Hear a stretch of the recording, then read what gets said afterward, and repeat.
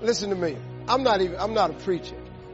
I'm a Christian, but I'm not a pastor. I ain't even really that good a Christian. You understand? To tell you the truth, I'm an entry-level Christian. You know, I've been a Christian a long time, but I'm an entry-level Christian. Like on a scale of 1 to 10, I'm probably like a 2.5 or something. But God loves me the way I am. Now, I'm constantly trying to improve myself, but I got news for you. God loves you right where you at. Right where you at right now. And I'm going to just tell you a little something. All of you, you're in the process right now. You're in the process of becoming what God wants you to be. See, the reason you wake up every day, the reason you keep waking up is because God ain't through with you yet. If God was through with you, you wouldn't wake up no more. But he keeps waking you up because he still has something for you that you've yet to receive. But you have to start living your life in expectation. You have got to start expecting great things to happen for you in order for it to happen. It is the law of attraction. It is real. It is nothing fake about it. The Bible says a man is as he thinketh. If you live your life in expectations, that's what happens to you. If you live your life in despair, that's what happens to you. If you say all men are dogs, you're going to meet every last one of them. I'll never be rich. You won't. You won't. The moment you change the frequency that your tower emits, the moment you change that frequency, different things come back to you. I'm telling you this how it works. I'm going to just say this fast as I can. I'm going to let you go. If you change your attitude, you change your altitude. Listen, the reason you came to this show today was to be entertained. But a lot of y'all came to this show, and I ain't because you needed to hear this. All I am is a piece of conduit. I'm a piece of pipe. God just tell me what to say. I don't pick what I'm going to say at the end of the show. God just tell me what to say. Somebody in here needed to hear this. Somebody, you just needed that little moment, man, to get you to thinking a little bit differently so you can get the life God got for you. God wants to show you off. He wants people that he can use as an example and say, hey, this is what I do for people. If you call on me and you believe in me, this is what I do for people. I raised my hand a long time ago. Use me. Show them how you take an old hoodlum. Tell them how you take a street boy. Show how you can take somebody ain't got no education. Take me. Take somebody that don't even talk that good. Take somebody who flunked out of school, on his third marriage, lost everything, lived in a car for 3 years. Take me and show somebody what you can do through me. Guess what he did? He picked me up. He put me in a world I knew nothing about. God will do the same thing for you. Change your attitude, you change your altitude. You know, actor is they have this sense of certainty, and it isn't born. It's something that you make as a habit. You drill it into yourself. I sure as heck didn't have that sense of certainty growing up, not even close. And what I found myself doing early on is I felt so uncertain I couldn't get myself to do anything. So I developed these features, these rituals of certainty. I'm going these runs, and on the run, even though I didn't feel like it, do these incantations where I would say out loud over and over again, you know, God's wealth is circulating in my life. His wealth flows to me in avalanches of abundance. All my needs, desires, and goals are met instantaneously by infinite intelligence. I'm one with God, and God is everything. And I would say that over and over and over for 30 minutes. Just crazy. And I would envision it, God circulating, His wealth circulating my life, and I'd see the wealth of love and friendship and impact and growth and economics and all these things, physical fitness and aliveness, and seeing this wealth of abundance flowing, oceans of it, into my life as I went and did these things. If you envision something clearly enough and you bring certainty to it over and over again, if you engage your physical body in a simple ritual, it can be as little as 10 minutes a day. I call it my hour of power, or 15 minutes to be fulfilled. And all you do is you take 5 minutes, and in those first 5 minutes you get yourself moving, and you get yourself in a state of certainty in the way you move and the way you breathe. You focus on what you're excited about in your life. You focus on what you create, what you want to bring to your children, what you want to bring to the world. And it changes your state. Most people do the opposite of that, right? they get the product or they think about doing it, and what do they envision? It's not working. That's right. So they envision it not working. As soon as they envision it not working, they feel uncertain. As soon as they feel uncertain, how much potential they have? Little, if anything. And so they send back your product, and they didn't listen to the damn thing. You know? And guess what? What does that do, by the way? They make that as another lousy result in their life. I didn't even follow through on that. And they believe even less. This process is the Holy Grail. It's where the whole game changes. And anybody can do it, and they can do it in a few minutes. And if they do it a few minutes each day, then they get a different life. They do it a few minutes one time, their life changes for the day. We're defined by our rituals. Everybody's got rituals, certain things they do every day. And what we have in common, and anybody that I know of who has a life that they're living that was once a vision, is we saw it again and again and again, even when it didn't work, even when you lost $100,000, even when I'm working as a janitor. There's something we would not give up on.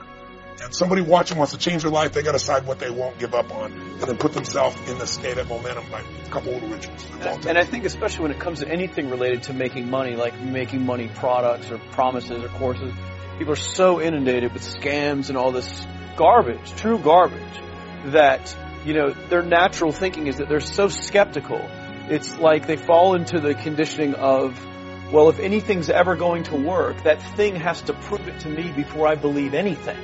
So when they go to approach the thing to make more money with, they're like, well, I'm starting at zero, and this thing has to prove to me that it has any potential at all before I believe that it will. Don't you agree with that's the case? Unfortunately, it's the case, but here's the truth. Somebody says to me, in my business, even more, because a lot of people think I'm a motivator. I hate that term. That's never been what I've done. I do believe in energy, and I'm passionate. You know, they see 10,000 people in the room rocking, they go, oh, he's motivating them. I believe in peak state. You get a top athlete, you get in a concert, and you get in state, right? The problem is, to defend themselves so they won't be disappointed again, they lower their expectations. So someone will say to me, well, I'm skeptical or I'm pessimistic. And my response to them is, no, man, you're gutless. It takes no guts to be skeptical. You don't have to have any capacity to be a critic. And now with the web, you don't even have to own that you're the one being the critic. You can burn somebody and, you know, anonymously, right? I said, you know what? It takes guts to believe. And if you think something's going to do it for you without you putting your guts on the line, you might as well forget it right now. So this idea that I'm skeptical or they got to prove it to me, it's the biggest lie. What that really is your fear talking. You're so scared of failing, you don't even want to get your hopes up. And if you don't get your hopes up, you might say, well, what if they get their hopes up and somebody gets disappointed? How many disappointments have we experienced in our business careers and in our lives? The difference is some people take disappointment and let it destroy them. Other people take disappointment and let it drive them. And you get to choose. I hate plan B. When you start doubting yourself, that's very dangerous. Because now what you're basically saying is that if my plan doesn't work,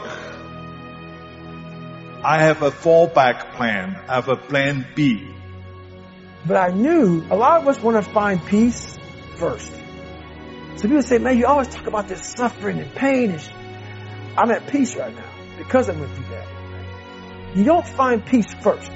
If you do, Merry Christmas. More power to you. More power to you. I found peace on the opposite end of finding myself. Replace that word can't with either how can I or hey, you know what? I can do it. I can start that business. I can learn that skill. I can learn from a mentor. You've got so much more potential if you just believe in yourself. Develop this natural self-confidence, not cockiness. I thought that was me at my 100% potential.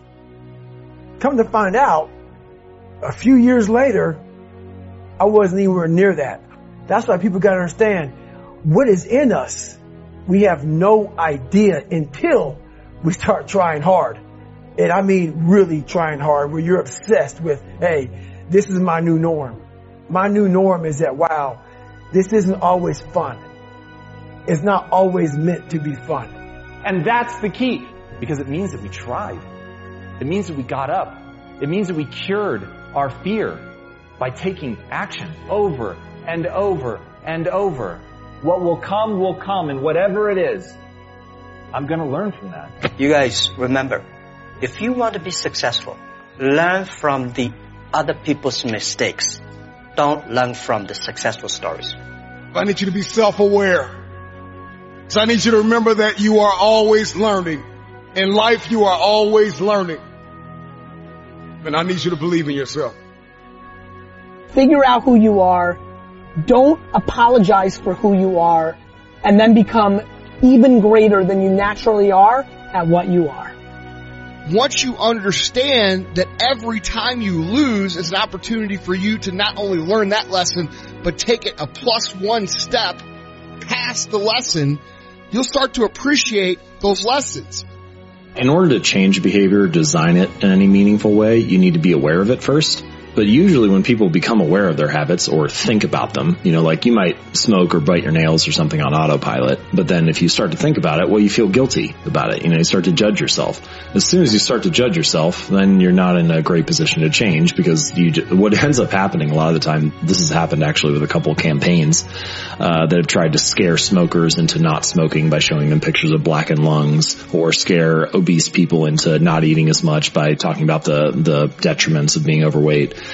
What happens is people get really anxious and stressed. They feel guilty and worried, and then they resort to their preferred habit for dealing with that, which means they end up smoking more or eating more or whatever. Mm-hmm. So, yes, I think there is a benefit to looking at it in an unemotional, forensic way. Mm-hmm. And one way to do that is to say there are no good or bad habits. There are just behaviors that serve you in a particular way, and the goal is to try to find a behavior that serves you in a better way. My friend Byron Katie says that to believe that you need what you don't have is the definition of insanity. To believe that you need what you don't have. Because you're already here, so you've already proven that you don't need it. So to go around believing that I can't be happy, fulfilled, whatever it is, unless I get the stuff that I don't already have, it's a complete and total illusion. It's a thought that isn't even true. There's no truth to it whatsoever. You don't need anything. And when you get that, the irony is you're no longer attached. Your total life is just about living those virtues. How can I serve? How can I be sincere? How can I be gentle? How can I be supportive? And thinking like that. And that's how I think now. And because of that, I'm in meaning. And being in meaning, the times that I was in ambition, is delivering more and more and more and more of what I wanted so much then. And now that I'm not attached to it, it's like I can be like the cat. I can just go about my business and just let it follow after me wherever I go. So what I say to people who really want to access the transition from ambition to meaning, if they really want to access it, is to get your thoughts off of yourself. I do it on the radio every Monday. I mean, it's like all my questions, all the questions are about why can't I manifest this? Why can't I have that? This isn't working, and so on. And my response back to them all the time, over and over again, is take what it is that you would really like to attract into your life, whatever it is, whether it's wealth, a job, money, a nice watch, a new car, whatever it is, and want it more for somebody else than you want it for yourself. Just want it more. Just think about that and think about how much joy it would give you to be able to put your attention on that. And just keep your thoughts on that. Take your thoughts off of yourself and start living the 4 virtues. Start being sincere, start being supportive, start having this reverence for their life and so on. And just shift off of what's in it for me, and how much am I going to get, and why isn't it here fast enough, and why is theirs shinier than mine, and so on. Off of that, and begin to project that, and do that. I don't care whether you're a school teacher, I don't care if you're a dental hygienist, or if you're a carpenter, or, whatever it is out there that you are doing. If you can take your attention, if you want the door to open to meaning, then the only way that door is going to open is if you understand that you have to leave your attachment to this grossly world of the material things and what's in it for me and how much am I getting, and shift your energy, your thoughts onto how may I offer, how may I serve.